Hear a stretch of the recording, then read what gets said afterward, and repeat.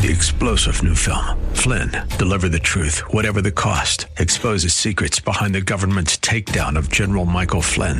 Flynn knew what the intel world had been up to. He ordered the first audit of the use of contractors. This set off alarm bells. He told the truth. He was the most dangerous person for Donald Trump to hire. They had to get rid of Flynn. Flynn, Deliver the Truth, Whatever the Cost. Available now. Watch it today. Go to salemnow.com. salemnow.com. From the streets of Melrose Park to the trading floor of the Merc, he's fought for every dollar he's ever earned. And now, with personal liberty and our system of capitalism under assault in America, he's here to seize back our rights from the government. With a cigar in one hand and a copy of the Declaration of Independence in the other, he's Sean Thompson. And this is the Sean Thompson Show. This looks like a job for me, so everybody just follow me, because we need a little controversy. Now, before I get to the fiction that is the indictment, the fraud, and I understand this guy graduated Harvard. Looks like something a freshman at St. Joe's would turn out if he was in the special class way back in 1982. In the meantime, I love these indictments where they assume to know what someone else knew. These idiots who allow this criminal organization called our government to operate right under their nose. So we'll get to that. But did I ever tell you, Squirrel, about the really horticulture and architectural mission I went on with a couple of other mercantile exchange monks to Cuba? Did I ever tell you in 2003 how I went to Cuba? It's a fascinating story. Now, I went to Cuba for a couple of reasons. Number one, I grew up, my best friend, his mother and father, who I call mom and dad, Cubans. And I love the food, I love the people, and most of all, I love cigars. Love them. So when the opportunity for a charitable junket on a mission for horticulture and architecture came up in the Mercantile Exchange to go to Havana, Cuba, I jumped on it. 2003, I said, okay, we'll go. And we went. And back then, Cuba was on the dollar. It was the perfect time to go. And when you get off of the plane in Cuba, although it's magnificently beautiful, you sense a certain anxiety, for lack of a better word. And you get in a cab and you're driving through with this Cuban, and we're talking about how much we love the food and the cigars, the horticulture and whatnot, and the architecture. And there's a big building, big office building with a murderer scumbag mural on it. And it's Che Guevara. The same Che Guevara that was in the Barack Obama campaign headquarters before he secured the White House back in 2008. And this big mural of this murdering piece of dung, may he burn in hell for 1,000 millenniums. But back in 2003, Fidel Castro, the murderous communist scum, may he burn in hell for 1,000 millenniums as well. He was still alive. And his side saddle brother, Raul, also still alive back then. And I say to the cab driver, look at this piece of garbage. I wish he was alive today. I'd have you take me to his house. I'd drag him out of there and kick his teeth down his throat. Oh, no, sir. Oh, no. That's a great man. That's a great man. Because he didn't know if he could speak the truth. He didn't know if I was a asset to the Communist Party, like Joe Biden and the Communist Chinese. He didn't know.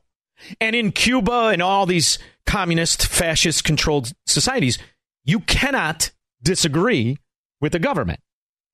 So that trip kind of cleared the lenses of that arrogance of liberty and freedom that Americans take for granted. The same principles we give away today to this feeble, fascist, crooked whore pretending to be the president today. The one who insists he got 18 million more votes, 16 million more votes than Barack, who likes big butts and he cannot lie. But I know what Joe Biden is, because I know what every Democrat is. You're a half-ass wannabe gangster who couldn't fight your way out of a wet paper bag. But you think you're tough because you have the infrastructure of policing power behind you. And I remember what this dimwit in diapers said in 2021. That G7 conversation was tied to your predecessor, who is about to launch another campaign. So how do you reassure them, if that is the reason for their questioning, that the former president will not return, or that his political movement, which is still very strong, will not once again take power in the United States? Now, I want you to hear that. You hear this idiot laugh through those wooden dentures that are slapped into his head with a ball-peen hammer? Not the same ball-peen hammer that Nancy Pelosi's husband, Paul, stinks up. Another ball-peen hammer. You hear him laughing? Oh, yeah? Because they had just gotten away with the theft of the 2020 election. See, I'm not afraid. Whether I'm in Cuba, Melrose Park, Chicago, or Naples, Florida. You know why? Because I'm still an American, you crooked bastards, and you don't intimidate me. Well, we just have to demonstrate that he will not take power if he does run, making sure he, under legitimate efforts of our Constitution, does not become the next president. Luckily for you, I speak half-ass pansy Chicago Democrat gangster speak. That's what they had, the assurance they had that the bureaucracy of corruption, the same one that allowed his crack-smoking, useless piece of garbage son to pretend to be an asset to anybody. That's it.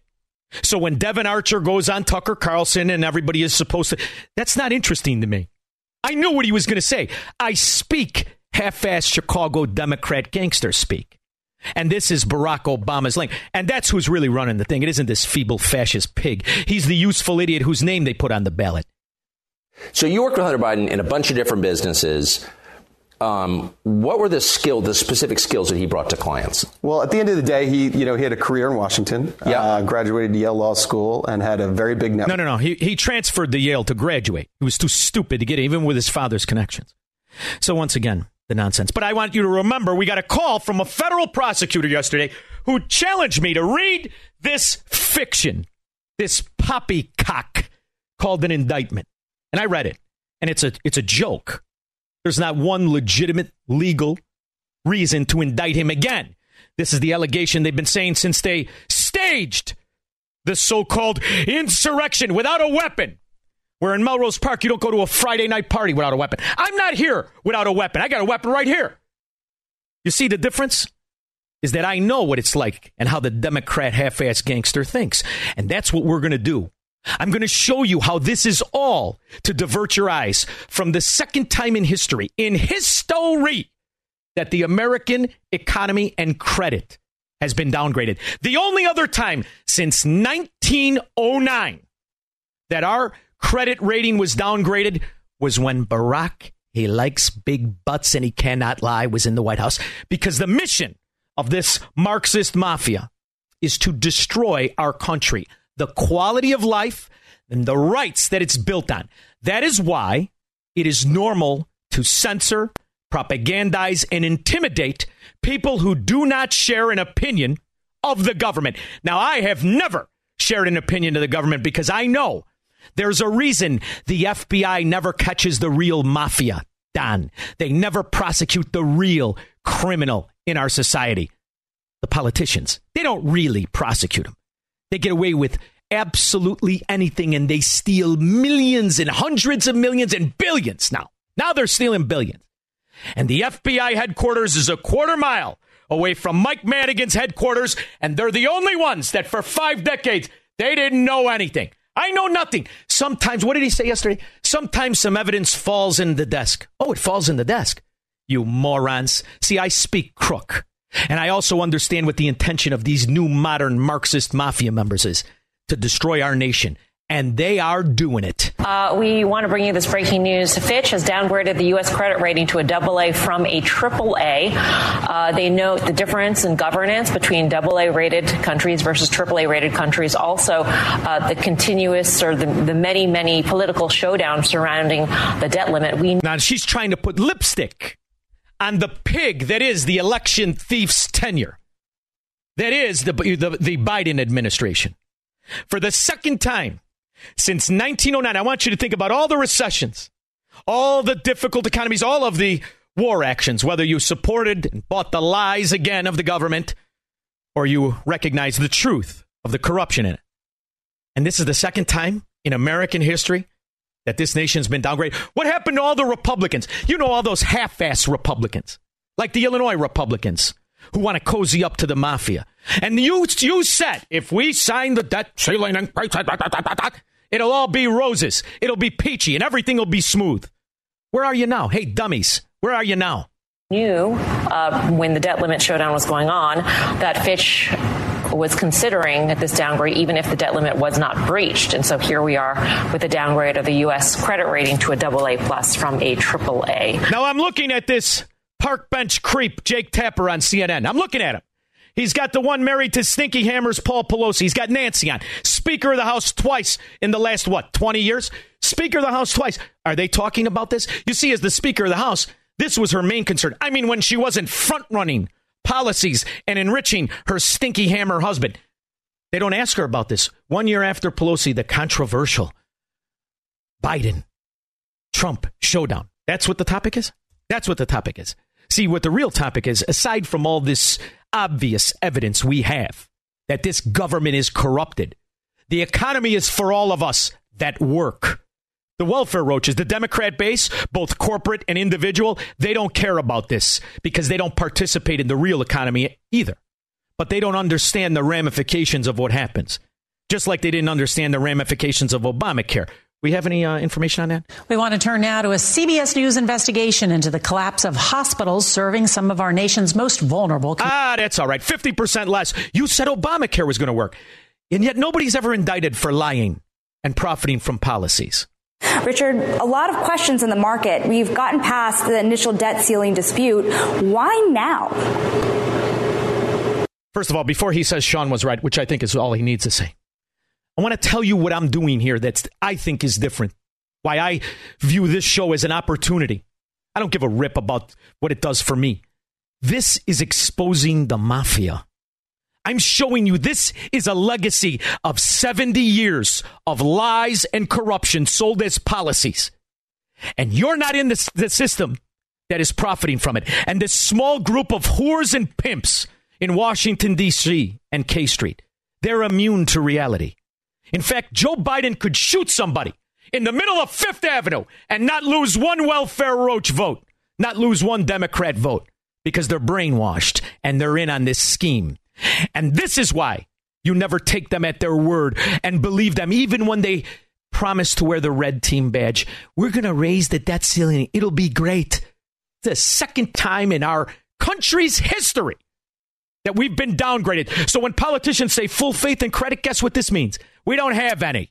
Well, I mean, we did right after the resolution of the debt ceiling with the Fiscal Responsibility Act. Mind you, just 2 or 3 days ahead of the X date when they could possibly not begin to not make. By the way, I would be irritated if I was just listening to this, but I watched it. And I saw how uncomfortable this American is because he's disgusted that it had to be downgraded. This is what happens when you concede a principle. And that's why all the arguments we heard, all the pressure from our own side, lift the debt ceiling. You were wrong. Now get on your knees and beg forgiveness. Some kind of a payments on obligations. We indicated then that we would resolve the rating watch in the third quarter, and we wanted to take our time. We wanted to opine upon the impact of the Fiscal Responsibility Act itself on the deficits and on the debt level. We wanted to. I also speak financial nerd speak. That means he was hoping that all of the lies that were coming out of Washington were even kind of true, and that he wouldn't have to downgrade his nation. Update our own numbers and look at where we think the fiscal trajectory and the debt is going, and we wanted to just take stock of the actual debt ceiling debate and its resolution as well. So we wanted to take our time and give a thoughtful analysis to both the fiscal picture and on the kind of governance issues and as well. It's worth talking a little bit about the criteria you set out about a year ago about what it would take to get to a downgrade, because some of the things have changed in terms of the picture. Let's start with the rise in debt to GDP ratio. The significant and sustained rise did not be so significant or sustained. So why is that not factored in here in terms of the decision made more recently? Do you know what she's saying? Everything you've been hearing from that dimwit Sideshow Bob, the dumbest spokes idiot for any administration. Affirmative action moron that she is. Everything that Joe Biden has been saying from corrupt union halls around the country that are profiting from failure in policy. Everything is a lie. And here's the evidence. Well, the debt level has been rising quite significantly. If you look at before the great... What about the deficits? What about all this nonsense that this dimwit has been spewing from his denture-ridden pie hole? Financial crisis in 2007, debt to GDP was at below 60%. Now it's 113%. The 113% is almost 3 times higher than the AAA median, and it's more than 3 times higher. Where's all the Republicans that said if you raise the debt ceiling, you won't go bankrupt? Where are they today? You better go hide in the corner like the charlatan whores you are. Twice as high as the AA median. So you've had a sustained, deterioration over the years. Yes, debt to GDP peaked during the pandemic at 120% and has come down, and that's because of inflation and high nominal GDP growth. He's saying inflation is what made the illusion that it was coming down, but the reality is it's worse than we anticipated.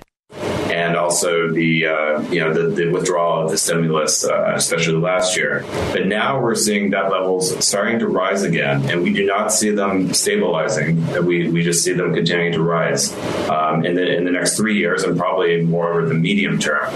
And that 113% is still 13 percentage points higher than where it was before the pandemic. So you've had quite a deterioration on the fiscal and debt side. This is the most important story today. Not that we have more evidence the government's corrupt. Wherever there's a Democrat, there's corruption. But this is the first time, the second time, they've been able to downgrade our economy. Also, another Democrat, I believe, Barack, he likes big butts and he cannot lie. Are you enjoying his third term? 312-642-5600. I'll be back.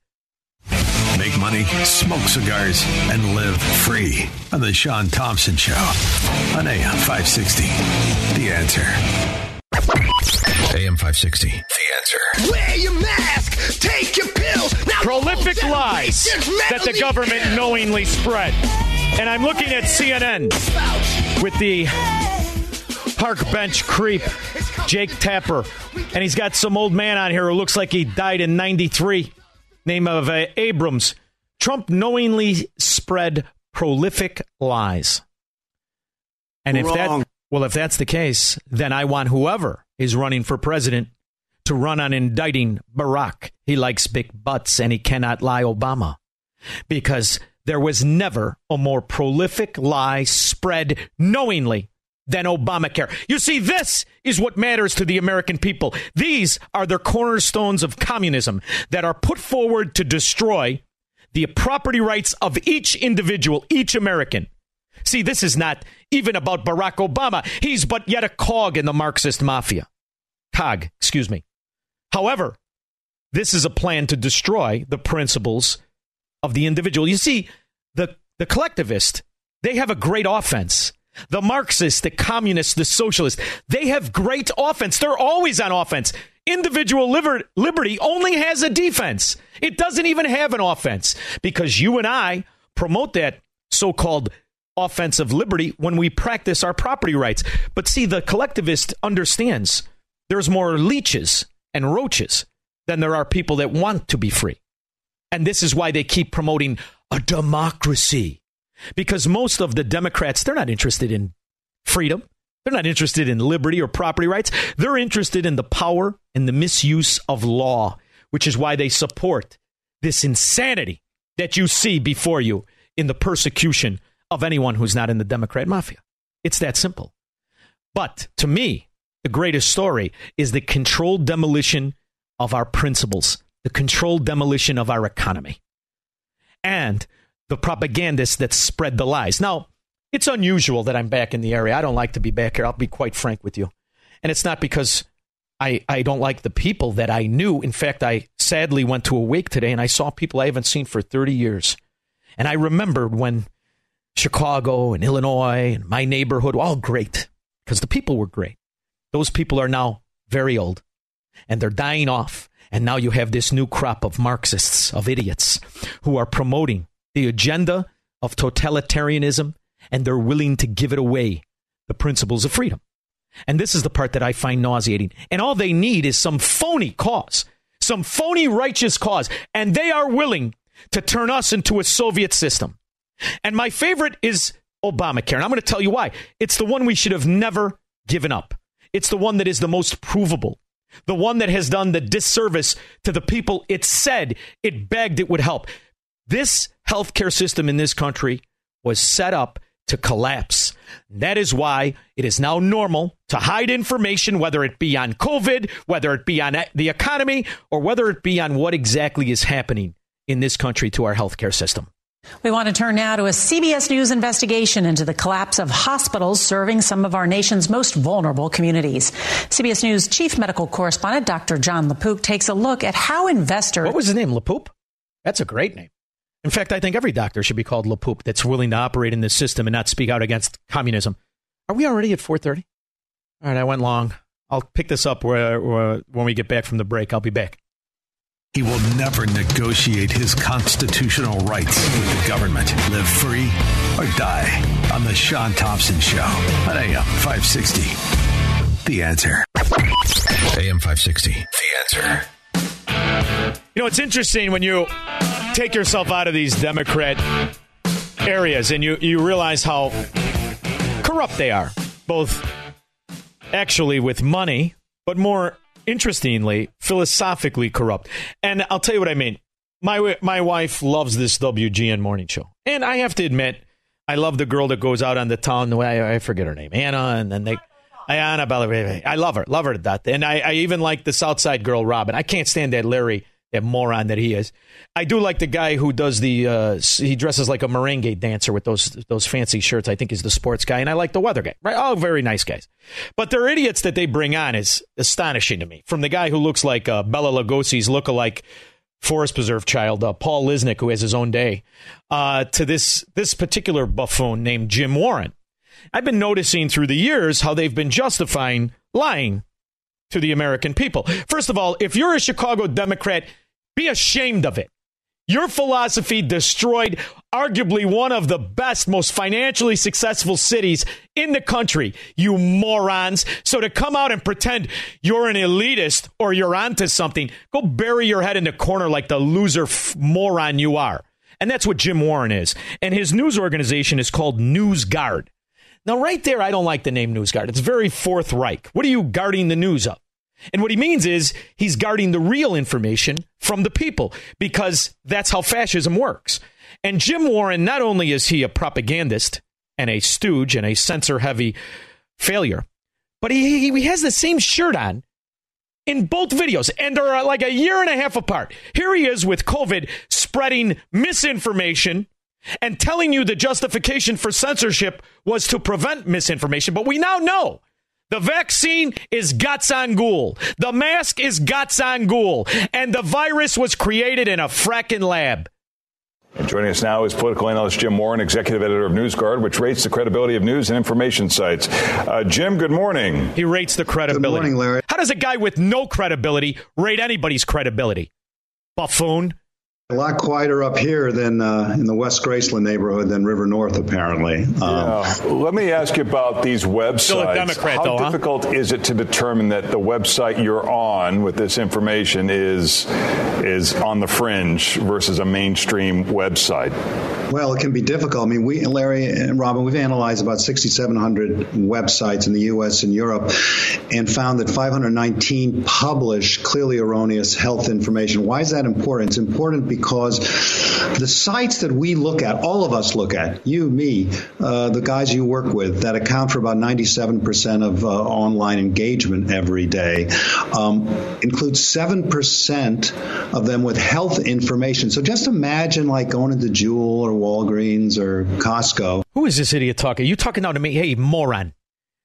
I forgot more than you'll ever know about everything important in the world, you idiot. Don't talk down to me with your stupid shirt and tie on. And knowing that 7% of the products are either faulty or, in the case of foods and cosmetics, may actually be poisonous. That's the situation we face with misinformation. So there he is a year and a half ago in a stupid shirt and tie, exposing the new American Fourth Reich Politburo and how righteous they are to censor you from information. This topic was specifically about the fraudulent vaccine, ironically named by Trump Warp Speed. I love how the Democrats insist on putting it in her arm, the stupid idiots that they are. In the meantime, here he is today in the same stupid shirt and tie. And I caught him a couple times itching his belly. He's got one of those fat municipal bellies, and he likes to itch it on TV. Here is Jim Warren, moron, censor-happy Politburo member. Joining us now is political analyst Jim Warren, executive editor of NewsGuard, which rates the credibility of news and information sites. Good morning, Jim. Larry. Good morning, guys. Same this thing. is number 3 indictment, most important so far because this is the one that goes directly to his actions as president. Yes. Point number 1 is Trump knew. Yeah, there's been a theory among a lot of folks that, it's possible he just didn't believe it, that he had lost. And, maybe he's delusional. But Now, just get rid of Trump and put Obama about Obamacare. Do you mean to tell me that this brilliant bust out that was 3 months late on his car payment, that needed Tony Resco's corruption to buy his house? You mean this brilliant Democrat didn't know what Obamacare would do to both premiums and the quality of health care? So I almost love the idea that they're indicting Trump on this fraudulent indictment, because now this opens the books. We could maybe really audit the vote. I want to see how many of those 81 million people are alive. We're alive. We're able to vote. I'd like to see it all. So this might be a blessing in disguise. Not to mention, if this is the norm, every politician from this day forward should run on every past president who passed a law or a bill or signed one that turned out to be a calamity for the people. I love it. I think we could even get some foreigners, like the victims of the coup in Africa. Maybe we could get some people who are victims of the war atrocities we're committing in the former Soviet Union. I like where this could go. The indictment makes quite clear that he made declarative statements to a lot of people, including the chairman of the Joint Chiefs of Staff, that, that's about it for us now. We've lost. And most interesting to me is the declarations to the grand jury by Mike Pence. He is far more forthcoming than he has been now. He's sort of been a little Weasley, but he made clear to the grand jury his view. I love it. Pay note, Republicans, this failure, this Chicago Democrat who's failed at everything except destroying a city. They're going to tell you what Weasley is. These whores, these profiteers of corruption and failure. They should hide their face in the corner, Jim Warren, and change your shirt, scumbag. All right. Bruce Waukesha. Thanks for taking my call, Sean. First of all, the interview you had yesterday with Gregory Stenstrom, thank you for having him on again. That's an important interview. I think even the last time I called in after that first one, I told you that was probably the top 5 interview you ever did. Thank you. And I think you just did it again yesterday, because I think what this guy brings to the table with his book, The Parallel Election, is so important. I read that book, and the best part about that book, he actually talked about the corruption that surrounds both Democrat and Republican parties in that area, which kind of sets up the framework for how you get into stealing an election. And your point just made earlier about how Trump's current situation could open the door. I hope it kicks the door wide open, because I think that there is the possibility that we could really expose this to the American people on a much greater level, because you're doing it in a courtroom. Thank you very much, bro. I love that, Bruce. And I'm going to tell you right now, I know for a fact I have a friend of mine who is infirmed in a home right now, and they ballot harvest the whole home. And every one of those fracking votes, guess who? What party? Anybody want to guess? 312-642-5600. This is the Sean Thompson Show on AM 560. The Answer. AM 560. The Answer. They've been stealing election since the dawn of elections. They've been stealing elections. A friend of mine, 1960. No kidding, the Kennedys. Of course he did. How'd they steal it? Well, I don't know. Queen of Heaven, completely Democrat. Mount Carmel, Democrat. That's how they steal. They steal them the same way. Am I the only person that remembers the 4-hour shutdown? Of course not. The greatest advocate for why you should always be suspicious, ironically, a Democrat by the name of Harry Hursty. And if you haven't, please watch the documentary Kill Chain, inspired by Hillary Clinton's claims that she was a victim of collusion. And in that documentary, you can see the Democrats and some of the Republicans as the evidence from Harry Hursty's documentary was presented to them in Washington, D.C. And they said, wait a minute, why would we fix this when we forever could get scumbags elected? And they never are interested in fixing it. We've known this for 100 years. By the way, since 1909, only twice has the American economy been downgraded, once under Barack Obama, and then again under the feeble fascist fronting for Barack Obama. Jim and Lyle.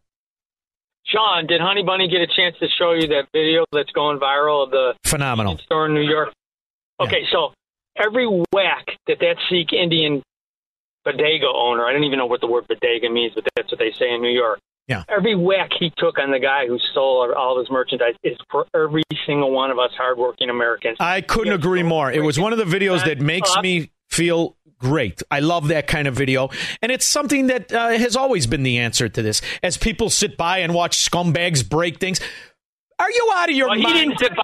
He didn't sit by. He wasn't going to sit by. And we're not going to sit by. We're so sick of this shit. Oh. Got to drop them. You can't swear.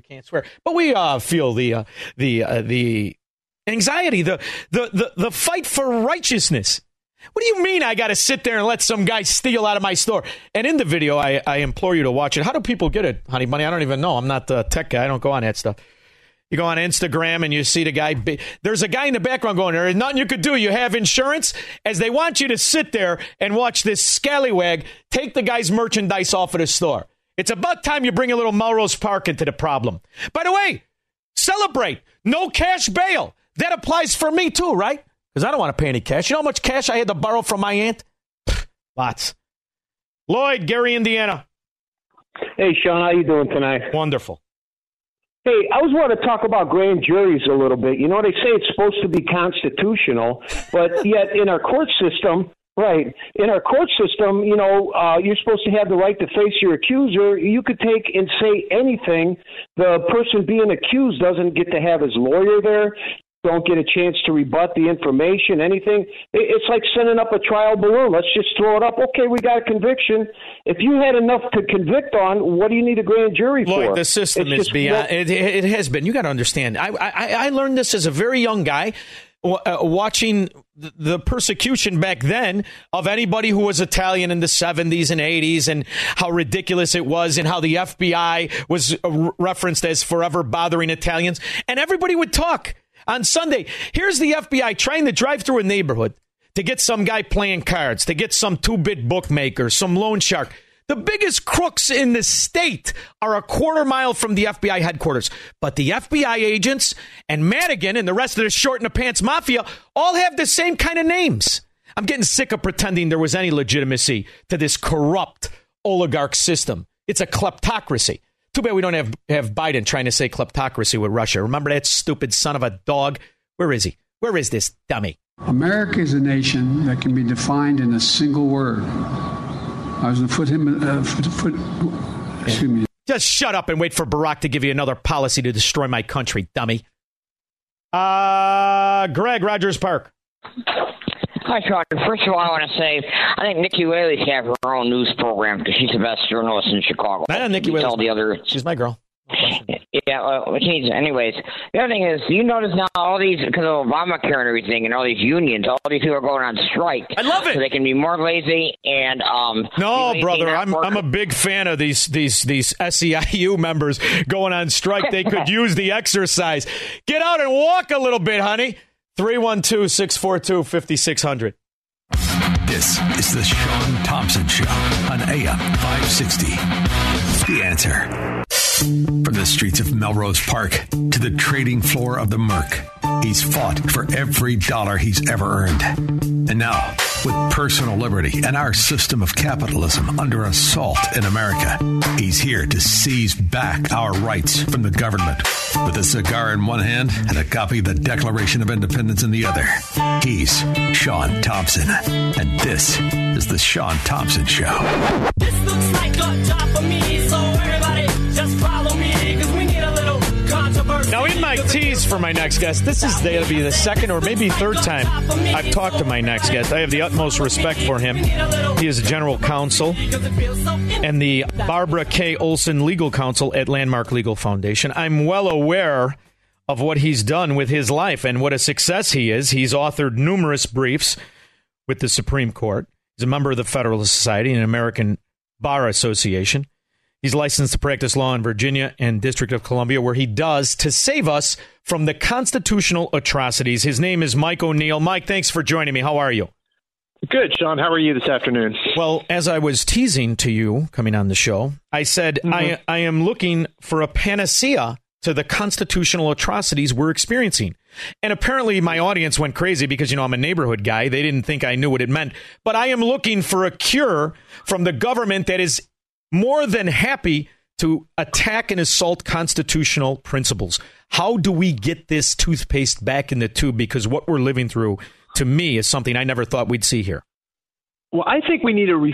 I think what happens is it's a great question. I think what we saw during COVID, and this kind of links into some of the events of the past day or so. Let's talk about this.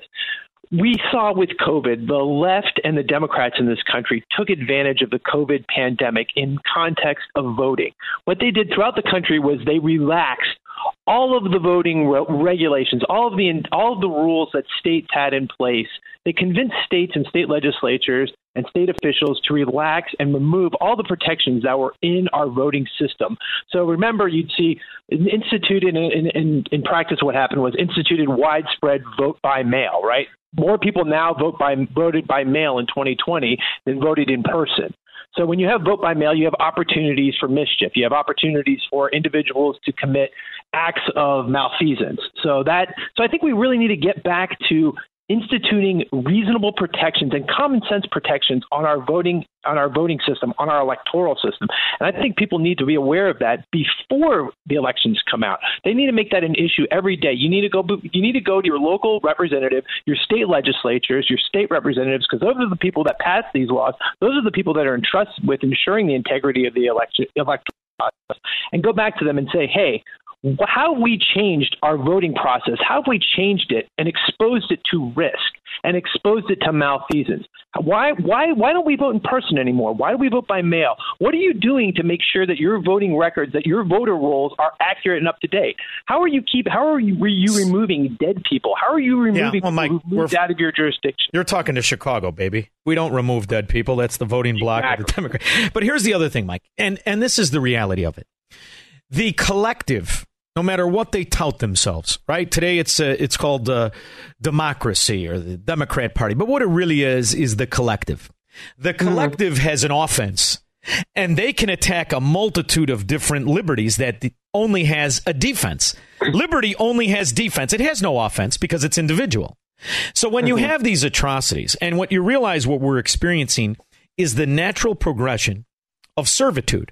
And the American people have had the liberty broken with the government's action, ironically, by a Republican president at the time, no matter what the excuse, of censorship of information, of restriction of freedom and property rights, of a violation of what it means to be free.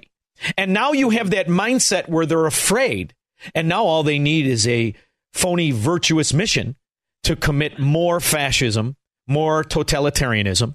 And this is the part where I want to break that chain where people are used to the Obama years, to, misusing and abusing power that was meant to be a republic as a democracy. So that's the part. Which do we take on first? Do we take on the voter? Do we take on the atrocity of COVID? Or do we take on the corruption therein? And when I originally had you on, we were going to talk about Randy Weingarten. And that's you could go after all of that, because it all really is about hiding the money scheme in fascism, isn't it? I think so. And I think, when you're talking about liberties, and the very first, most important, I don't want to say most important. Let's not minimize any of our liberties. But one of the initial things I think about of liberties, and this has been a concentrated attack on the First Amendment, on the right of free speech, right? And you're seeing it everywhere. And the left made a dedicated effort to weaponize speech, to say, okay, we're going to attack your right to free speech at every level, and made it acceptable to attack free speech. By controlling speech, then you make it that much easier to subvert liberty. And now you have subjective measurements. What is hate speech? Weaponizing hate speech. It's okay to suppress hate speech, or it's okay to jail somebody for uttering hate speech. These subjective standards that you're setting forth, that the left has set forth. And they're going about, they're not really hiding it. They're doing it in plain sight. So you're seeing an evolution, a degradation of the electoral process. You're seeing attacks on fundamental liberties, particularly free speech. And I think those are and I think more people need to talk about this. Again, just going back to it, going back to attacks on the electoral system, nobody thinks about voting until you're about to vote, until election season arrives. Yes. But the time to think about that are the months before, are the times right now. The times when it's a dead issue, when you can make a lot of hay about it with your representatives. And I think you should be aware of, number one, efforts on the left to suppress speech, and number two, efforts to control the electoral process. I didn't have you on afterwards, but I really wanted to. And that was after the Supreme Court nullified state legislatures. How in the world can I have that arrogance of liberty when my fallback was the Supreme Court, right? The Supreme Court will never let the bastardization of the federalism fall by the wayside and the culmination of federal corruption in Washington, D.C. But that's exactly what they did. So they, in essence, nullified the specific instance in the Constitution when state legislatures control voting rules and laws. So now that you've broken that, what's next? Well, again, a very unfortunate decision. Those are two unfortunate decisions in an otherwise really good Supreme Court term. But again, I still think that the individual legislatures, in that particular instance, it was that decision. However, state legislatures, there are other Supreme Court decisions, recent Supreme Court decisions. The Brnovich decision, for example, is one that comes to mind immediately, which was just a couple of terms ago, where the state of Arizona, for example, outlawed ballot harvesting. Right, that's the process where individuals you have these third-party interest groups, you have unions or something deployed at these precincts to go collect ballots for people that they're not related to. It's not like you're taking your grandma's ballot to the mailbox for her. No. It's deploying individuals at targeted precincts to collect ballots, ballot harvesting. Now, the state of Arizona a couple years ago outlawed that.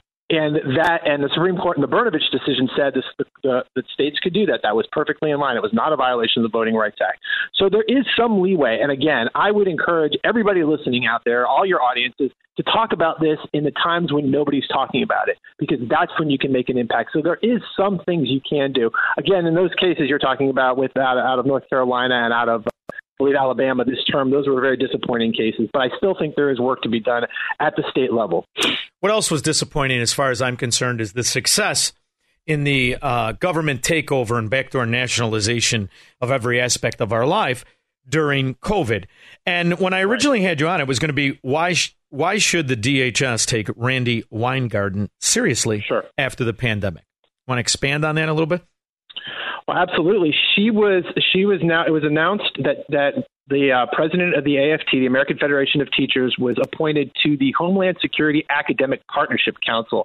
And that is an advisory committee within the Department of Homeland Security that is going to do two things. Really, they're going to identify funding opportunities, so access to federal money. So these are individuals, leftist individuals, who are sitting in a room deciding where they're going to allocate your taxpayer money. So they're going to identify grant funding opportunities. The second thing that this Homeland Security Academic Partnership Council is tasked with is safety and security, including prevention, response, mitigation, recovery, and other emergency management and preparedness measures.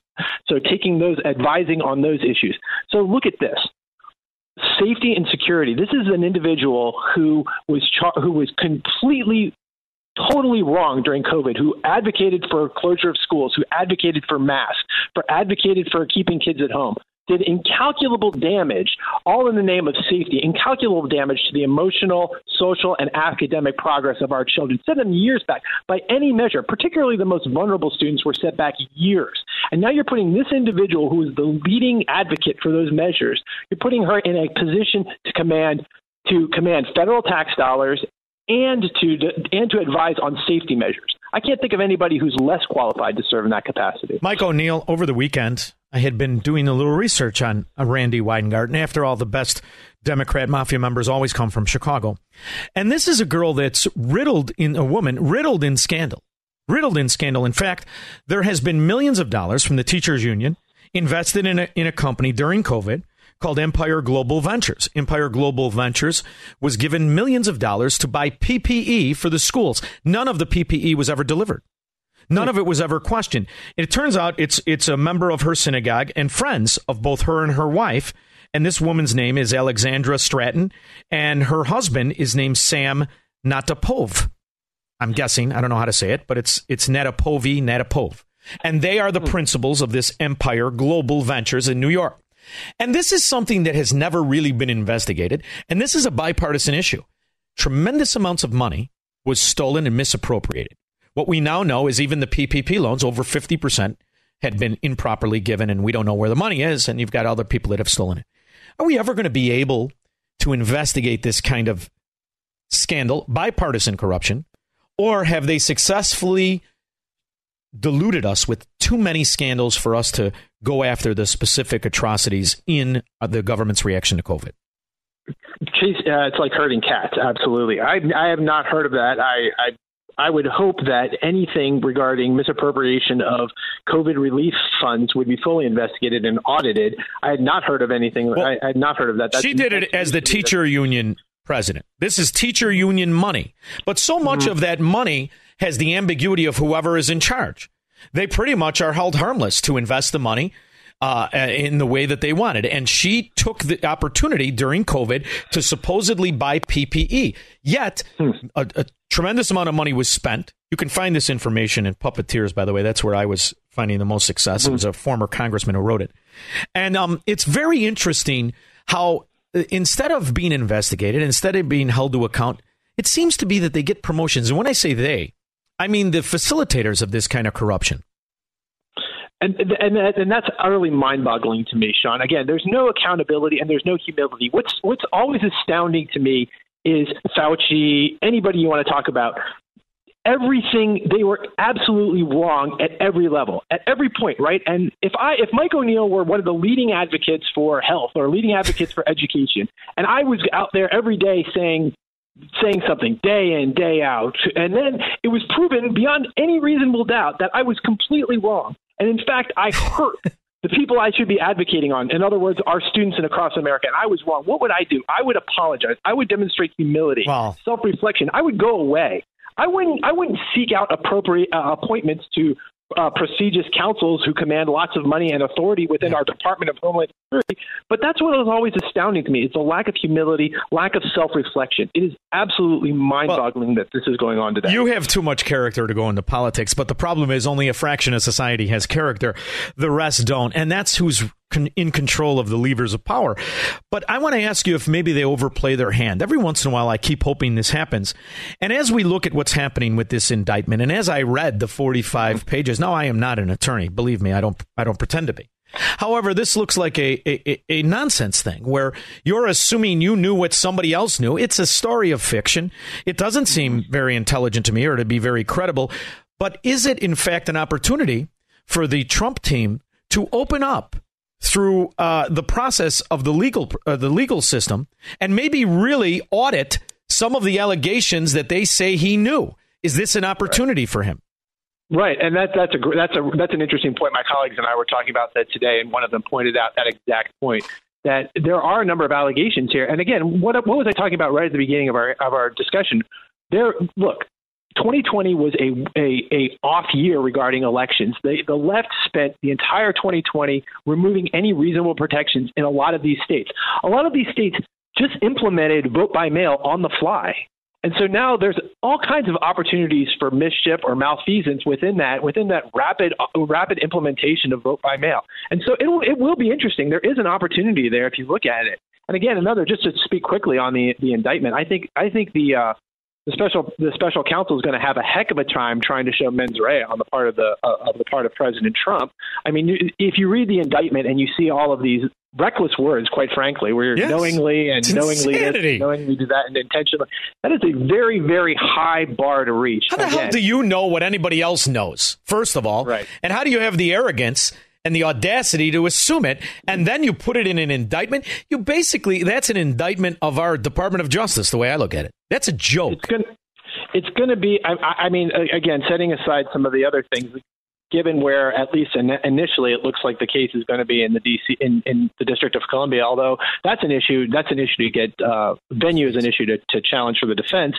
But I think it's going to be very difficult. It's a very, very high bar to reach when you're trying. You can establish that I told you something, but you can't establish what was going on in your mind. If Sean, for example, I say, well, the sky is purple, the sky is blue today, Sean, the sky is blue. And you say, you can establish that I told you that the sky was blue, but I can't establish that you thought that the sky was blue. All I can establish is that Mike O'Neill told you the sky was blue. You see the problem where it gets into the mens rea, the intent of the target of the indictment. Here, President Trump. And by the way, his behavior has been perfectly consistent. He has consistently said that he believed the election was stolen. So do I. So I think that works in his favor. I believe the election was stolen. I believe COVID was created in a lab. I believe masks are full of garbage, and I wouldn't put that vaccine in my arm for $10 million. Can I have the right to say that in America anymore, Mike? Again, going back to what I was talking about before, this all kind of fits together, right? What are we saying? Attacks on our First Amendment, attacks on our free speech. And again, what is the most protected level of speech? Political speech should receive the highest level of protection in our country. And a lot of times I think that might be a really big issue here in the Trump indictment issue is what is protected political speech? You know, the hardest thing to wrap my head around as I get older is that I am completely convinced that in Washington, D.C., Trump could be convicted for shooting Tupac. There's no question in my mind. So we are now whatever party the judge is, however philosophically corrupted the people in law enforcement or in the FBI or the Secret Service. This is an America I don't recognize and I thought would never happen. And I'm wondering, in your heart of hearts, when you go to bed at night, with all of your history, with all of your action in front of the Supreme Court, are you confident we can still turn to the Supreme Court ultimately in the end after these atrocities pass us by? I was guarded. I mean, I was generally happy with the term this term. We saw a lot of good decisions come down. I will say one thing. I wanted to make one point. You talked about overplaying the hand. I would say if you look at the action, you know, we're forgetting. You see how the left moves. You see how the media moves. We haven't even touched on the Devin Archer testimony from yesterday, right? So I think if you want to look at overplaying their hand, I think if you look at the testimony of Devin Archer, I think you see a lot of exposure for President Biden and his son. So we'll see. Yeah. When you talk about it, it's funny how things might work out. There's a lot of serious questions that should be raised. And by the way, talk about special counsel. I think it's entirely a special counsel is appointed to invest. You know, good luck with that one. But investigate the Hunter Biden issues. Before I let you go, and I'm going to let you go. But Sure. Before I let you go, have you ever seen the documentary, ironically inspired by Hillary Clinton, and they hired a guy by the name of Hari Hersey, called Kill Chain? Did you ever see it? No, I did not. Would you do me a favor? Would you, when you get some downtime, remember it. It's on Netflix. You can find it. It's called Kill Chain. Great. Yeah, it's on YouTube. You'll find it fascinating. In the meantime, I'm depending on you because I know you and the people at Landmark Legal Foundation are always fighting for the liberties and the Americanism this country is based on and the Enlightenment. So thank you, Mike, for making time for me. Mike O'Neill, I truly appreciate you. Always a pleasure, Sean. You have a great day. You too. We'll be back with your calls and comments. Broadcasting from the petri dish of corruption known as the state of Illinois. In the upper Midwest, the nation, and around the world. This is the Sean Thompson Show on AM 560. The Answer. AM 560. The Answer. So it's funny. The attack by the mafia, be they Democrats or Republican establishment scum, I don't think they understand how it's going to affect the support for the next so-called election. See, I've given up the idea that the election has any integrity, so I'm not really going to play the game of, I hope we win this time. We won last time, and here we are. But it's interesting to watch the difference in the people that are supposedly running. And once again, I am more than impressed with another candidate that comes from outside the body politic, who I really like. This is a politicized prosecution. It is a political persecution through prosecution. Now in a third indictment just in a matter of months against the person who is still at present the lead contender in the Republican primary for U.S. president.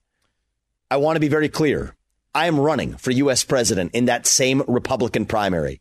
It would be easier for me if Donald Trump were eliminated from competition. That's not how I want to win. This is not about politics to me. This is about first principles. We do not want to become a country where the party in power is able to use banana republic-like tactics to eliminate its political opponents. Yet I'm sad to say that's exactly where we are. I'm telling you, I have now taken the position I will not support a candidate who has maneuvered his way up through this system of corruption called politics. It's a disqualifier for me. It's not something, oh, well, he was an assistant to the assistant to the assistant, and he worked his way up. He's been in politics and in and out. He's been a congressman. He's been this and that. You know what? If I didn't know your name when you were a congressman, if I didn't know your name when you were a radio host like Mike Pence, by the way, what a that radio show must have sucked, Mike Pence. What the hell are you good at? Aside from turning your hair into felt somehow, which I still can't figure out. It's very complicated. In the meantime, I love this Vivek Ramaswamy. Absolutely love him. And I think he would be a better president, ironically, than Donald Trump. But when you watch this unjust persecution, I'm definitely going to support Trump if he's the nominee, which I can't see how he isn't. Because I certainly think, who's going to be the nominee? That fat slob, the fraud governor from New Jersey, the mobbed up Chris Christie with a belly button that needs a hubcap? I don't think so, fatso. Glenn in Oak Brook. Hey, Sean, how you doing? Splendid. Hey, listen, the White House recommends FISA renewal this year. Everyone needs to put pressure to stop this renewal. It's ridiculous. And you're talking about the FISA court, brother? They've been talking about getting rid of that. We've known how corrupt that is since George W. Bush was dodging shoes. And in the meantime, it's like the IMF Bank, the World Bank. They rubber stamp the corruption because they like it. They crept their way up, and their allegiance isn't to a principle of liberty or freedom or Americanism. It's to a system of corruption. They like it that way, so they can use it against their enemies. By the way, did Barack Obama use the FISA court to tap his political or the political opponent to Hillary Clinton and Donald Trump? Did we ever find out any of that? I don't think so. Yeah. Let me tell you something, brother. I like, you know where I'm from, and I like to bet. I got 100% that it's going to pass. The FISA court is here while the country is here, right until the Soviets take us over. Then they'll change the name to Politburo. But go ahead. Yeah. So the other thing is the left does not want to ban hate speech. The left wants to ban speech they hate. Exactly. By the way, I remember a time in this country, so do you, Glenn, when Americans were united in their hatred for communism and Marxism and socialism. That's before we started electing communists and Marxists and socialists. Thank you very much, Glenn. Appreciate the call. Oh, boy. Here he is. Pete 2 times. Kevin in Austin, Texas. Yeah. You always get me laughing before I call. If you come down to Austin, Texas, you got to convince the Bonacorskis to open up a sub shop down there. We need an Alpine sub down here. Bonacorskis are the best, but they're not going to go to Austin, Texas. If you go to Texas, why in the hell would you go to the Oak Park of Texas? The hell you avoid Austin. You don't move to it. Yeah. They do come down here and do shows sometimes. Anyhow, the reason why. What's his name? My governor, Abbott, is so conservative is because we create an environment for him to be conservative. Otherwise, just like the rest of them, we've got it's true. You are so putting the lipstick, and you're taking away the character of Abbott. You're taking away his character. No, it's a fact. It's because he's got marching orders with a gun behind his back. No, there's no gun. Look at the state. Speaker of the House. Listen to me. They're already going after the AG down here. The reason you have Abbott and the reason you have other conservatives is because the people who inhabit your state for now have good character. You know, we had, but he's a politician. Well, you're talking to Chicago, where they couldn't wait to vote for Big Lori Lightfoot. They couldn't wait to vote for him. Finally, Lori Lightfoot with an inseam that's 6 inches taller. I love him. They could care less that he was a communist. They could care less. The whole point is we created an environment where he has to be conservative. You can do that in Illinois, especially through DuPage County. All right. Oh, yeah. Especially where the Kasten, who is an heiress to a green energy scam, moron father, wrote the book, said you couldn't go out in 2012 without a spacesuit. He's a legacy. Please. He's a god in DuPage. And all the dimwits in DuPage love voting for him. And when you look at the opposition in DuPage, who they have to vote for? The Durkins with his meathead brother lobbyists. And he was on TV, too, talking about how righteous the Trump indictment was. Brother, you have to understand the character of the society you live in. And it's funny, we had a guy attack me on Facebook right up until Squirrel Hands banned him for good. I love banning people on Facebook. I love it because Facebook bans the truth. We might as well ban these Marxist propagandists. And they said that what was it, Squirrel? I couldn't sell real estate in Illinois, so I moved to Florida. Wrong, brother. I've never failed at anything in my life, and I never will. I would never sell any human being the liability and corruption in Illinois. That's my personal choice. And I have family that can never leave, that will always have to be here. People I love and friends, and I got to see a lot today, and it's heartbreaking. But I only live by the principles that I believe in. And the idea that there are people that would promote this as a viable option when you see the kind of corruption and the fact that people who own property are the useful idiots of the corrupt politics. That's the reason I choose not to sell and gave up my license in Illinois. Rich, Indian Head Park. Hey, Sean, how you doing tonight? Wonderful. First thing I wanted to say is I want to compliment you on how you attacked that ex-prosecutor. I wanted to talk to him because, look, to get to that point, see, there's a difference. You have the children who are raised to be slaves, the children of Democrats who will always be Democrats. They don't know any better.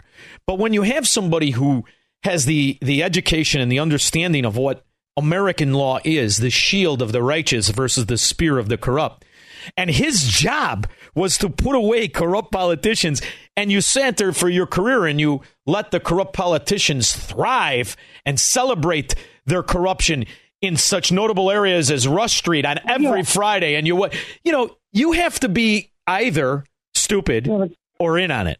I wanted him to say, I don't know how I'm ashamed that we missed it, but he didn't. He didn't say that. But he also said the indictment was good, and the indictment's a clown show. Right. But this is what we need on the Republican side. They need to get a little more fire. You got the Department of Justice thinking that the American people are stupid when they indict Trump on everything and say it's not political. It seems like every time they say something about Biden and his son, Trump gets indicted. So how's that not political? Rich, the Department of Justice, unfortunately, although it may have some decent people, it may have I figure it's like everything else. It's about a third of decent people. They're victims, and they're afraid to speak the truth. Because what the Department of Justice, the upper echelon of these bureaucracies, the entire upper echelon of every single one of them, they are loyalists to the Reich. They're not steeped in principles of liberty and justice. And the Department of Justice proved itself that. And it will wallow with the lack of support of the actual Americans who will never take it seriously in their lifetime for 3 generations after what we just saw by the ferret-faced Merrick Garland and his Fourth Reich. Does today's indictment mark the end of Jack Smith's investigation, or can we expect more people to face charges? So immediately after the January 6th attack on our democracy, the career men and women of the Justice Department engaged in what has become the largest investigation in... Pay attention, Squirrel. This man's worth at least $26 million. How did he get it? I don't know. I think his father-in-law gave it to him. In the meantime, you could spin it that way, ferret face, or you could remember what the dimwit in diapers, the feeble fascist, said after he was successfully stole the office of the presidency. That G7 conversation was tied to your predecessor, who is about to launch another campaign. So how do you reassure them, if that is the reason for their questioning, that the former president will not return, or that his political movement, which is still very strong, will not once again take power in the United States? Well, we just have to demonstrate that he will not take power. If he does run, making sure he, under legitimate efforts of our Constitution, does not become the next president again. He's even creepier when he's not showering with his daughter. In the meantime, the husband of the producer on the Michelle Obama documentary wrote a story of fiction, and they're calling it an indictment. And the Department of Justice has zero credibility among people with integrity. 312-642-5600. Call Sean now. 312-642-5600. AM 560. The Answer. A 14-year-old boy has been charged in 7 different armed robberies, which all occurred within 1 hour early Tuesday. I've plotted his alleged route with each robbery on this map. The teen faces 12 felony counts of armed robbery with a firearm, 1 misdemeanor count of criminal trespass to a vehicle, and 1 misdemeanor count of battery. Police say the boy was arrested Tuesday after being identified as the offender who took property at gunpoint from multiple victims. We have the full list of incidents, including their times and locations, in our WGNTV.com story. Well, 14 years old, Chicago native. How's he going to read the indictment, Squirrel? 5% of the kids can read. He's certainly not going to be able to do the math to see the time he's facing. I guess that's the upside of a incompetent, corrupt teachers union. Tom, Blue Island. Hey, Sean Ditto's brother. Thank you. So, Sean, I just wanted a little retort to the last 2 callers, both great guys. Kevin in Austin, Texas. Where I live in Blue Island is about as nice a part of Blue Island as there is. At about every 4:30 or 5 in the morning, I walk to Dunkin' Donuts. There's the path I walked through last fall, October actually. There was a drive-by shooting, and there were 20 tastings out there, literally in the path I went through. And so it always gets back to, Sean, like what you said, especially with the debt ceiling. There's nothing that can be done. It's gone. It's cashed. And to what Rich from Indian Head Park said, they think, the reason they do what they do is because they really believe we are stupid. Tom, has Blue Island, you're 100% right. And I'm asking you this question. I don't know the answer, and I hate to ask questions I don't know the answer to. But has Blue Island ever gone for the Republican candidate, ever voted Republican, ever?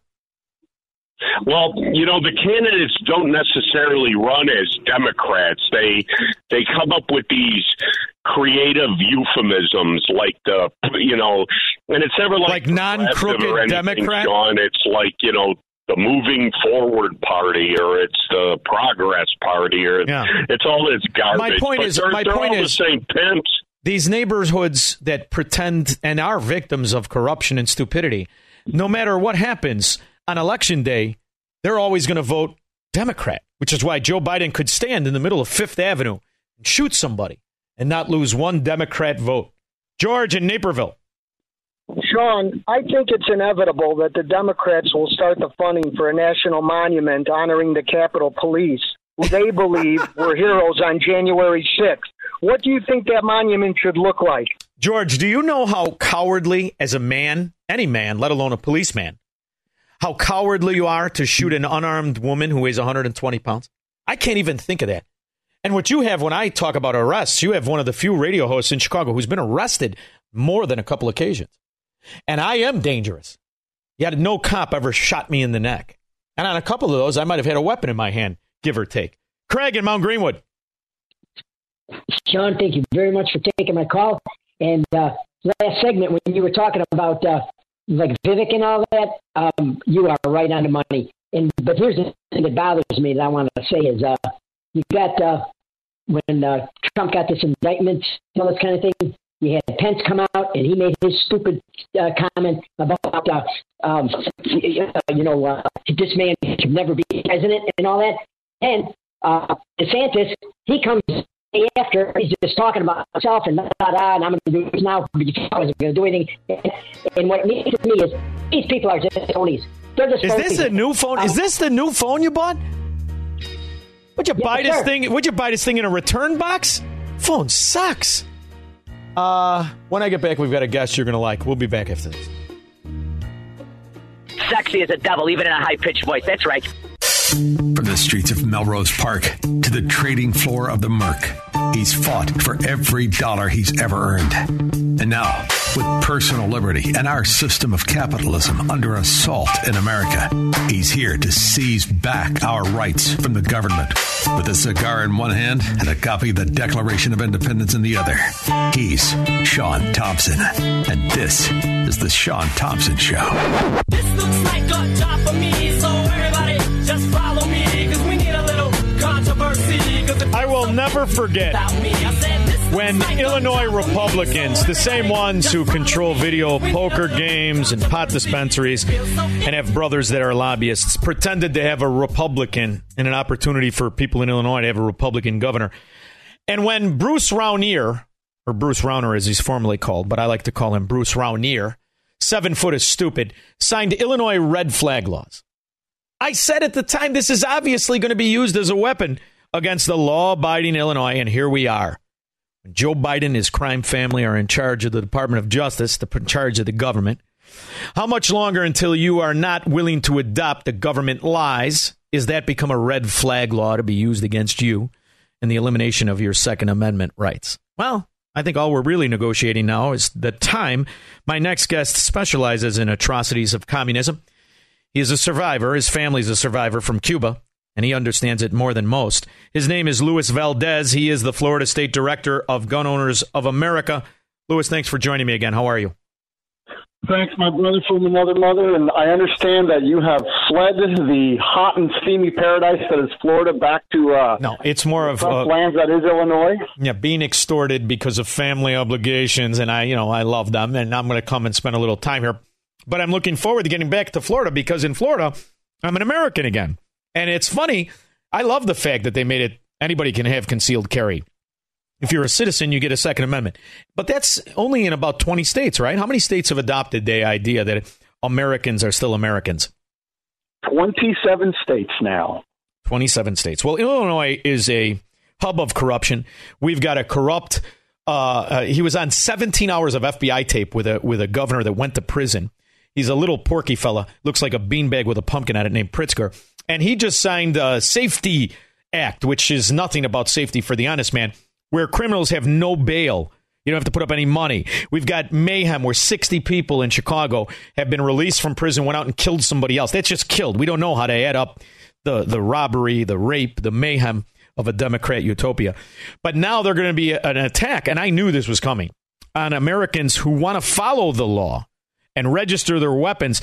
Tell us a little bit about how this red flag nonsense will be weaponized against people who are not in the mafia. Well, you brought up my family history in Cuba, and I could give you a great example of that. In Cuba, they use the mental health system as a way to crack down on political dissidents, and basically they go, oh, wait, you have the ideas floating around in your head of liberty and freedom and individual rights. Clearly, sir, you're suffering from mental delusions, so we're going to institutionalize you against your will and lock you up because you don't have any socialist leanings in your body, so clearly you're broken. And that's what red flag laws could basically do. And sadly, we've even seen it here in Florida, where a Republican supermajority passed red flag laws, and they claimed that it was to prevent future atrocities. And in reality, it's done nothing. All it is an excuse to make it seem like they've done something when they've done nothing. And I'll give you a fantastic example of that, and that was the Parkland shooter. He had over 30 points of contact with law enforcement where the Broward Sheriff's Office could have arrested him for domestic violence.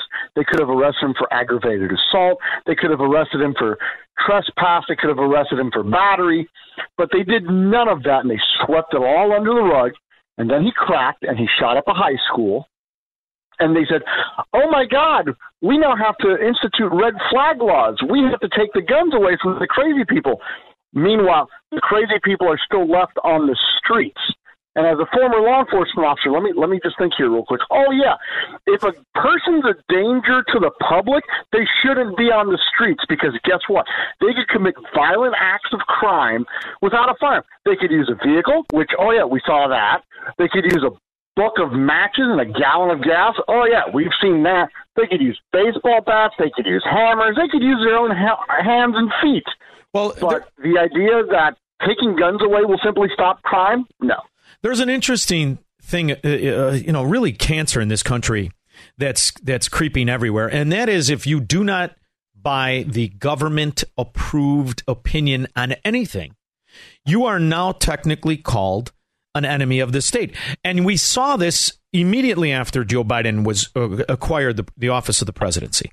And what we saw was, if you didn't support abortion, if you fought for the life of the baby, the FBI had rallied up against you and invaded a guy who did nothing his entire life except procreate and have kids, and they broke down his door. We have evidence of teachers using the Department of Justice to investigate parents who didn't want to have pornography shown to their children and took an interest in what was being done in schools. So now what's to say if I don't agree with the government spin on the provable falsehood of the vaccine, on the provable falsehood of masks, on questioning the idea that there are 81 million morons that didn't know Joe Biden was a crook? How much longer until that is now used as a reason or a red flag to take away my rights?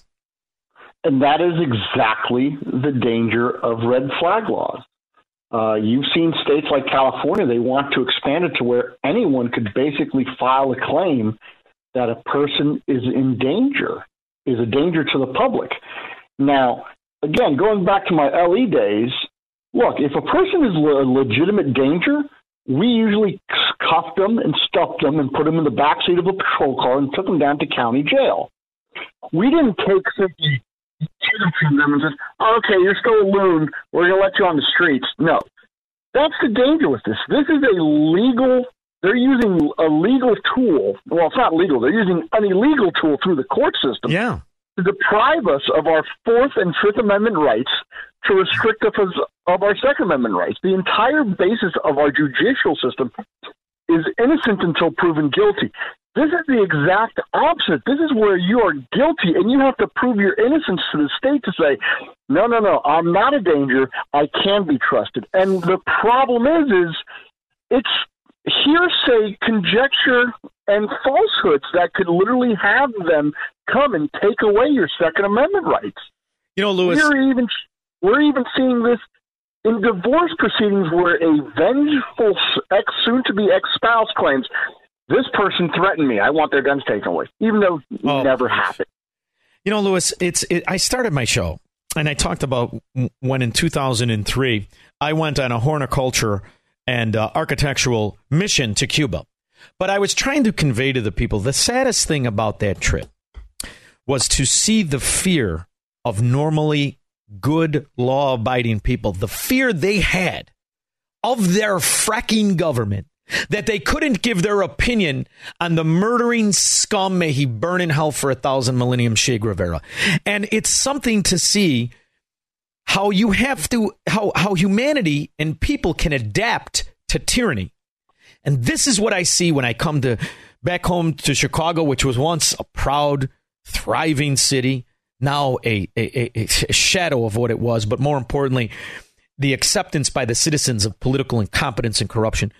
And this is what's going to happen to people who were proud. Hey, I'm an American. I just bought a gun. If you come in my house, I still walk in my old neighborhood. We don't call the police. A guy's got a gun poster in the door. It's not going to be long. You're not going to be proud of being an American and what built this country and the righteousness of an American citizen practicing his rights. That's going to turn into Cuba, man. And these guys are going to start to fear their government. And when that happens, I think the government underestimates what the American people will really do, because all of their gun laws really mean nothing once you've adopted the mindset of a criminal, do they? As the saying goes, the first felony is free. Everything after that. Yeah. The American people, and I truly mean this, the American people, whether you could trace your ancestry to the Mayflower or you're the first in your family off the boat from last week, the American people have this burning passion for liberty in their hearts. And I see it across the country from sea to shining sea.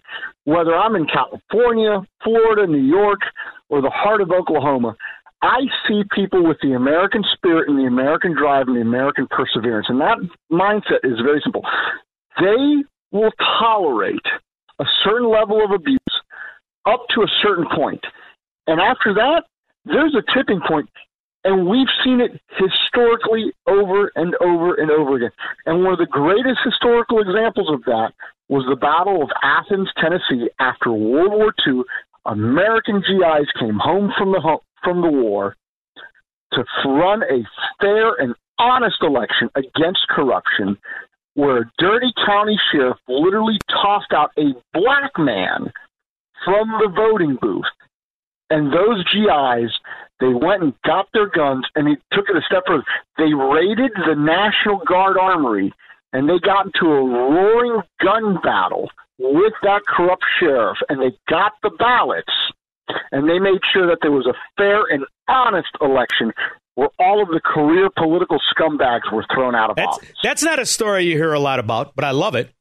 And, it's interesting being a Chicagoan when you see the way in which the organized crime and the cartels and the drug dealers and the street gangs, they, for the most part, you'll see an investigation and a group of guys will get arrested, but the entity itself thrives and lives on. You would think they'd recognize that, but instead they're still going to go full throttle with weaponizing the legal system against people who were naive enough to trust their government. And that's what I'm wondering. How much longer do you think in states like Illinois and New York and New Jersey do guys who would have registered their guns, guys like me, say, I will never, ever buy a weapon with the knowledge of the government again. In fact, I'll do all I can to take myself underground, because that's what really happens. In Illinois, you didn't always have the right to carry a gun. But when I was a 14-year-old kid working at the South Water Market, which is a produce place in a bad neighborhood, my cousin who brought me to work said, here's the .22. If someone comes up to the truck, you shoot him in the head and we'll get the hell out of here. I mean, people will survive. People will adapt. Why does the government not understand this? Because government rules through fear, and what they do is they put on a show. They will amass their forces, and they will make people an example of. And then the rest of the people will see that example, and they go, well, I don't want to be that guy. But the reality is the foundation of our government was ruling by consent. The people consented to the government that our founding fathers established. And it is through that consent that government rules. But our government seems to forget that. And there's 300 million people in the United States. And I just saw one of the latest reports that it's now estimated that over 60% of the American population owns firearms. Now, just take that into consideration. 60% admitted in a poll they own firearms. Yeah. How many people that were part of that or contacted by a poll simply either hung up or said, no, I don't know anything, when in reality they do. And as you know it, and as I know it, across the country, Americans have told tyrannical government, whether it's on the local level, the county level, the state level, or the federal level, F you. Yeah. And we've seen it. We've seen it with prohibition. We've seen it with the war on drugs, and we're now seeing it with Biden's attack against the Second Amendment. Americans are getting to a point where they will, as Obama said, we will cling to our guns. Why? Because we know that is what makes us free. Well, the other thing, too, is there's a certain ignorance afoot. You don't even need to buy a gun. You have these printers. You can print a gun. It's unbelievable, the technology. I mean, men who are around guns all the time, they don't worry about this stuff. Number one, they were excited to be legal. I know I was. When Illinois said, okay, you can have guns, I went and registered that day. I was proud. I think I was, just after 18 years old. I was excited. I bought my gun legally. I registered it. I took the classes. I couldn't wait to follow the rules because I'm law abiding. But for some reason, they're going to think now in the year 2023, we can say, if you don't agree with us, we're taking that right away. And it's almost as if they're intentionally trying to pick a fight with law-abiding people. How can you view it any other way? They are. We have the four boxes. We have the soap box, the ballot box, the jury box, and the cartridge box. And they have warped, and they've tried to take away the first three boxes from us. They try to censor us over the airwaves and on the internet. That's the soapbox. That's Americans expressing their opinion. They try to tamper with the ballot box, and we've seen that with a number of elections. They try to tamper with the jury box on how you have certain judges that are so crazy that, they basically disregard actual judicial policy and judicial rulings, as we've seen with the Bruen decision, the Supreme Court said text, history, and tradition is how Second Amendment cases must be judged, and yet you still have courts doing it the old way of this two-step process of balancing personal liberty with public safety when the Supreme Court said, nope, that's got to go out the window. So there's the jury box. They've tampered with that. And now they're trying to tamper with the cartridge box, our Second Amendment rights. Well, I hate to give them some bad news. Never in the history of the world has an armed society become slaves. Never. Well, the other thing it ain't going to end well for them. No, but the other thing it's incredible. Just the city of Chicago, just the month of July, and they celebrate this number. 352 people were shot. Not a one of these guys that shot them went about this system legally. Yet when you think about the women and the men and the family men that are trying to navigate living in these areas, what are they supposed to do now? Because it just came out today that the very same governor who's willing to use red flag laws against law-abiding citizens, he's being begged by his people to call out the National Guard to stop the mayhem. When you see a good weekend is if it doesn't hit that 50 number. We've got 50, we've got 75.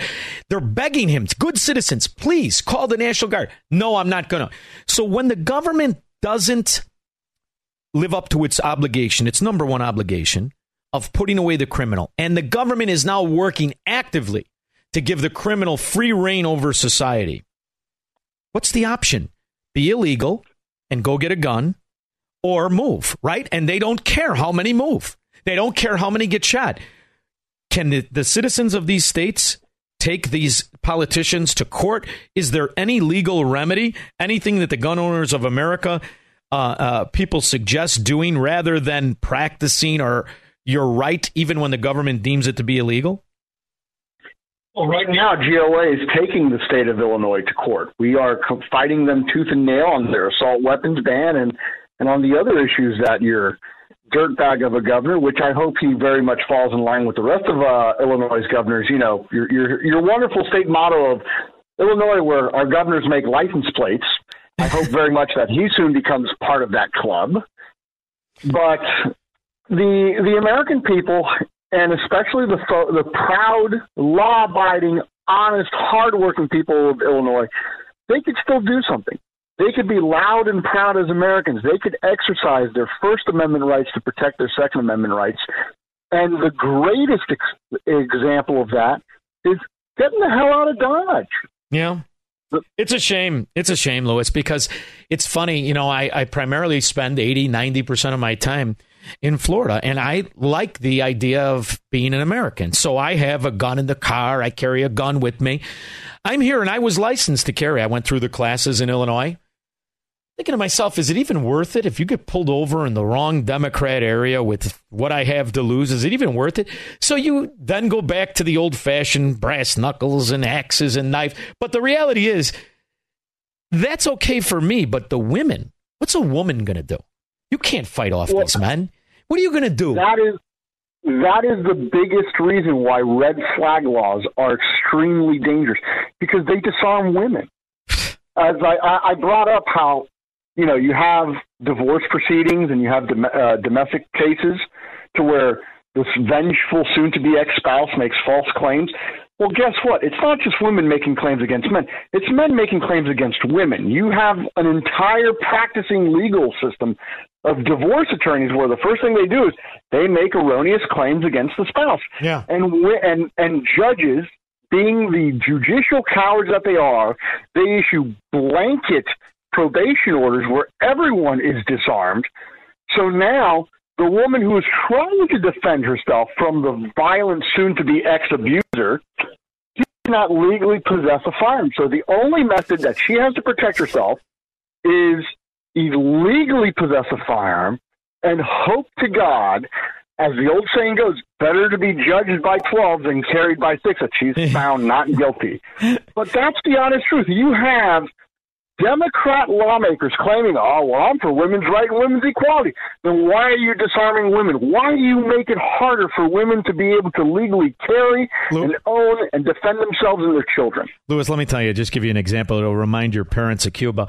in Illinois, we've got these short in the pants gangsters, these Democrat oligarchs, right? So we've got this real piece of garbage. His name is Ed Burke, and he's a swindler de tutte swindlers.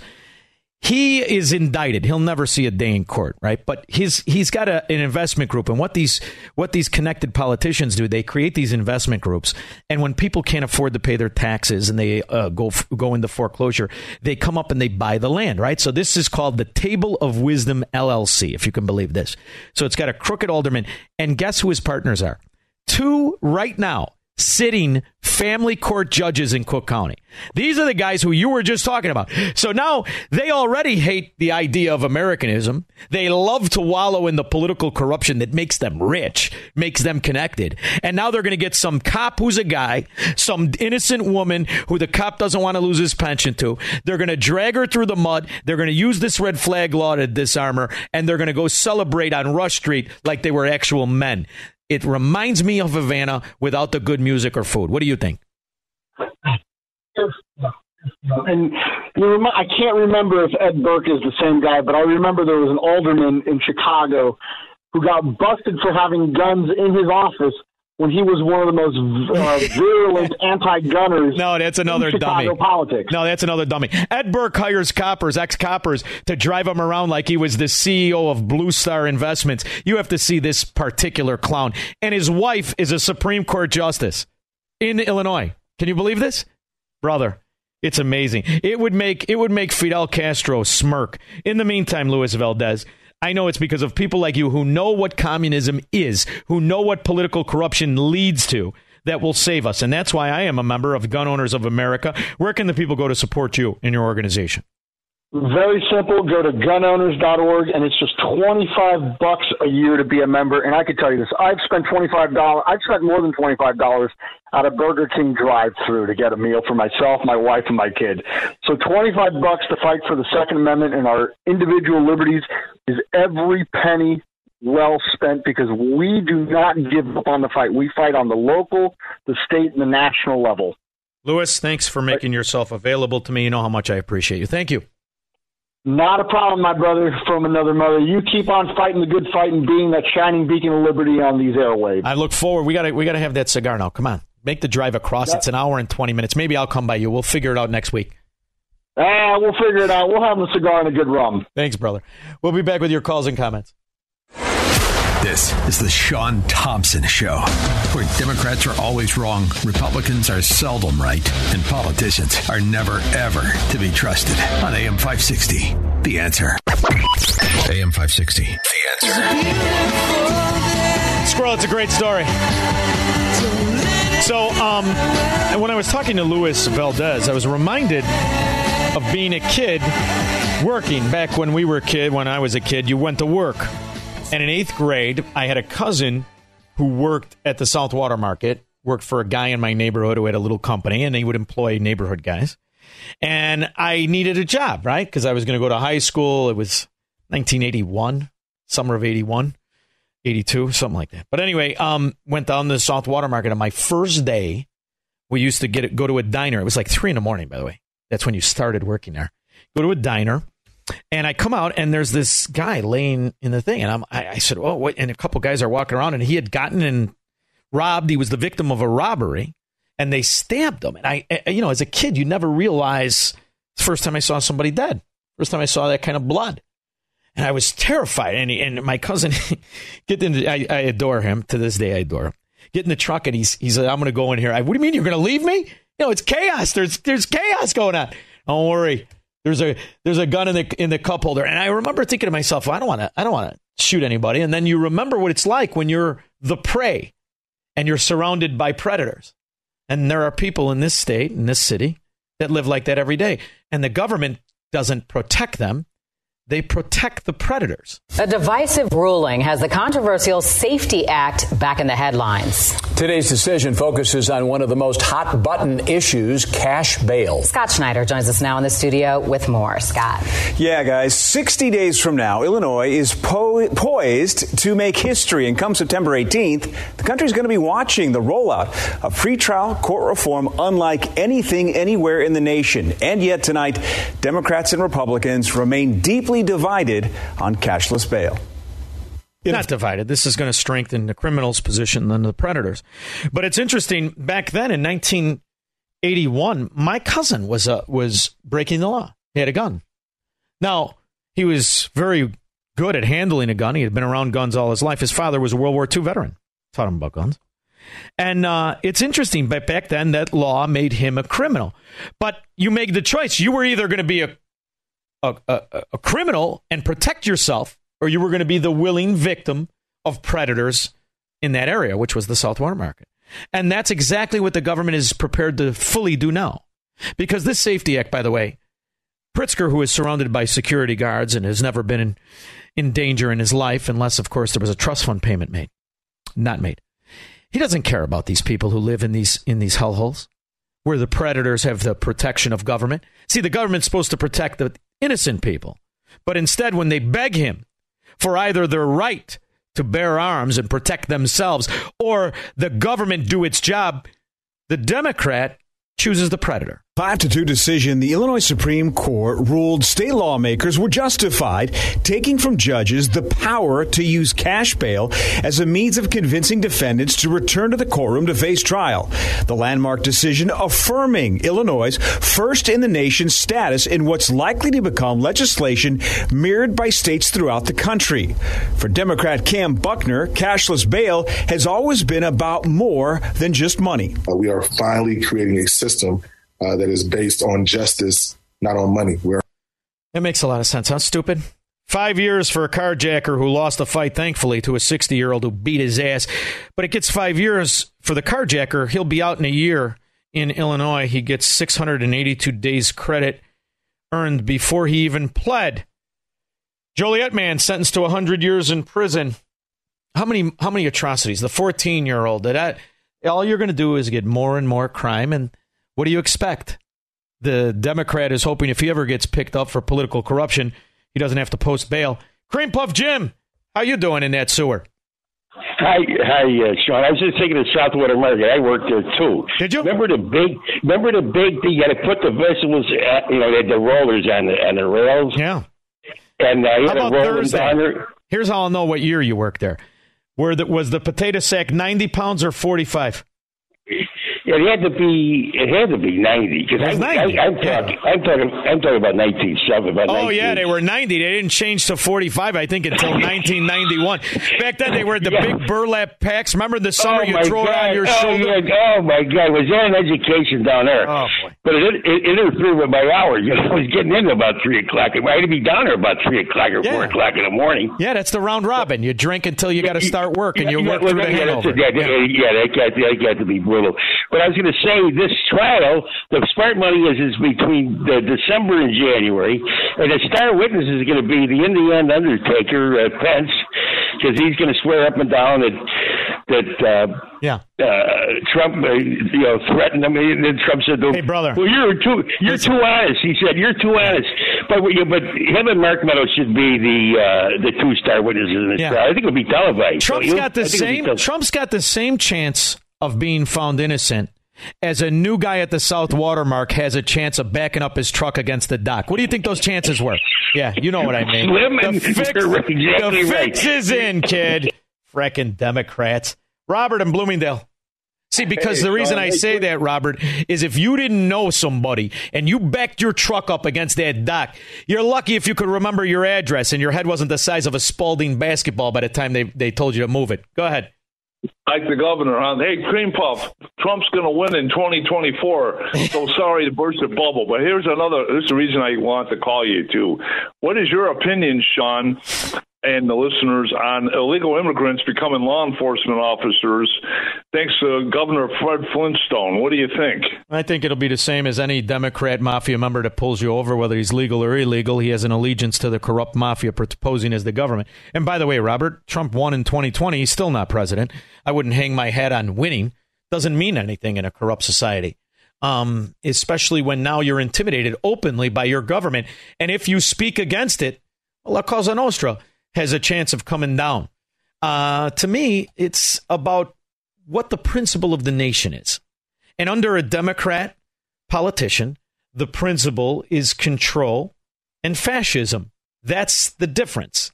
So you look at, for example, young voters. I've been traveling the country meeting with our young leaders who in particular are talking to me about the climate crisis.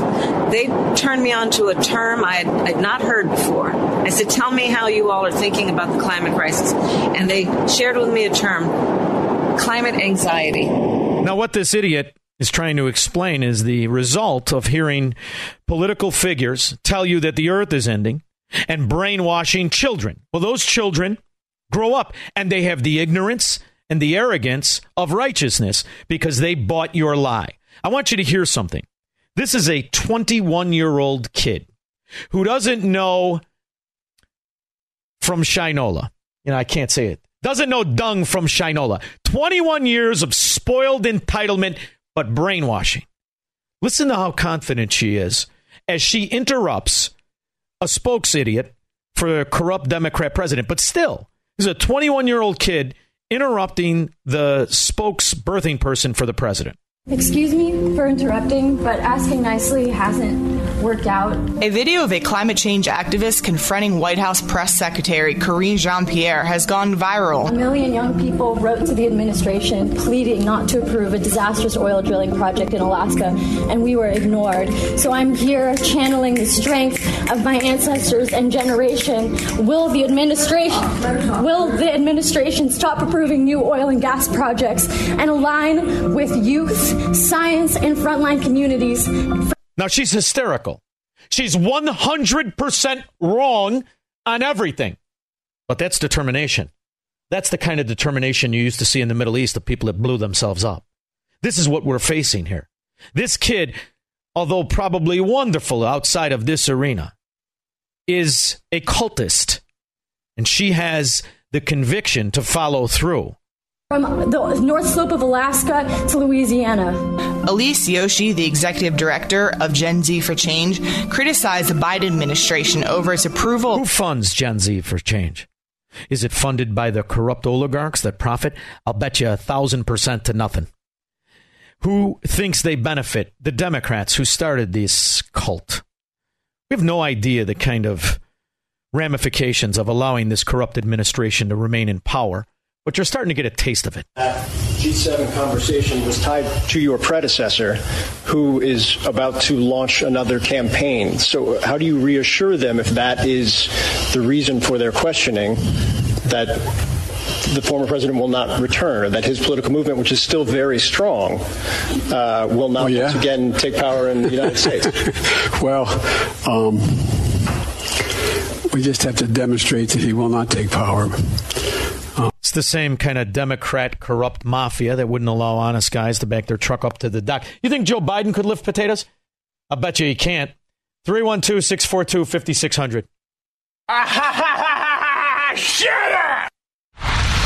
He believes in freedom, capitalism, and individual liberty. And because of that, he's become an enemy of the state. He's Sean Thompson, and this is the Sean Thompson Show on AM 560. The Answer. AM 560. The Answer. The summer wind. Oh, there we go. You know, there's a documentary about him in his house in Palm Springs that I was going to watch today and didn't. I'll have to watch it tonight. In the meantime, the Biden administration tried to cram in that 15% global minimum tax. Well, they're doing it again. I don't have time to get to it and take the calls, do I? All right, we'll get to that tomorrow. Let me take some calls. Ron, Valparaiso. Hey, Sean, good to talk to you again. You take these indictments against Trump. You put Hillary Clinton. There is positive evidence. She obstructed justice, destroying BlackBerries and emails that were subpoenaed. Ron, I wish this was so specific, but under this indictment, this really opens up the door to far more ambiguity. In fact, this indictment is based on what he knew versus what he did, right? So that opens up the door to Barack Obama and Obamacare. Pick a policy, the Inflation Reduction Act, and the reality of what the downgrade of Fitch really means to the economy. You could indict every one of these corrupt bastards. And if you can indict presidents, why not congressmen? Congressmen are the ones that write these laws. They know what it'll do, yet they sell it as a lie. That's what this indictment represents. I think you should embrace this, Ron. Don't fight this. I hope it sticks, because now we'll make it stick against the 537 corrupt whores who pretend to be our representatives. This leaves us with about 15 good ones we don't have to sue. I think this is wonderful. You open up the door to really not just intimidate, but to prosecute politicians who knowingly lie. This indictment should be embraced by us. Don't worry about what's going to happen to Trump. He could get thrown in jail for shooting Tupac with these Democrat rat judges. Let's more look at the broader point of the opportunity of what this indictment represents. We can now indict politicians who knowingly lie. I love it! We'll be back in 21 hours to expose this mafia and kick its teeth down its throat. 21 hours. Don't just have a great night. Have an American night. 3-star General Michael J. Flynn, head of the Pentagon Intelligence Agency, knew all the government's dirty secrets. He was one of the most respected generals in the military. Flynn knew what the intel world had been up to. He understood its funding. He ordered the first audit of the use of contractors. This set off alarm bells. The explosive new documentary, Flynn, Deliver the Truth, Whatever the Cost, uncovers the facts behind this scandal. Flynn told the truth. He was the most dangerous person for Donald Trump to hire. I find out the worst enemy that I'm going to face in my life is right here in America. They took my assessment and they wanted me to change it. And I was like, I'm not changing it. They had to get rid of Flynn. With in-depth interviews, archival footage, and never-before-seen personal records of the man behind the headlines. I just felt like I was drowning. Flynn, Deliver the Truth, Whatever the Cost. Available now. Watch it today. Go to salemnow.com. salemnow.com.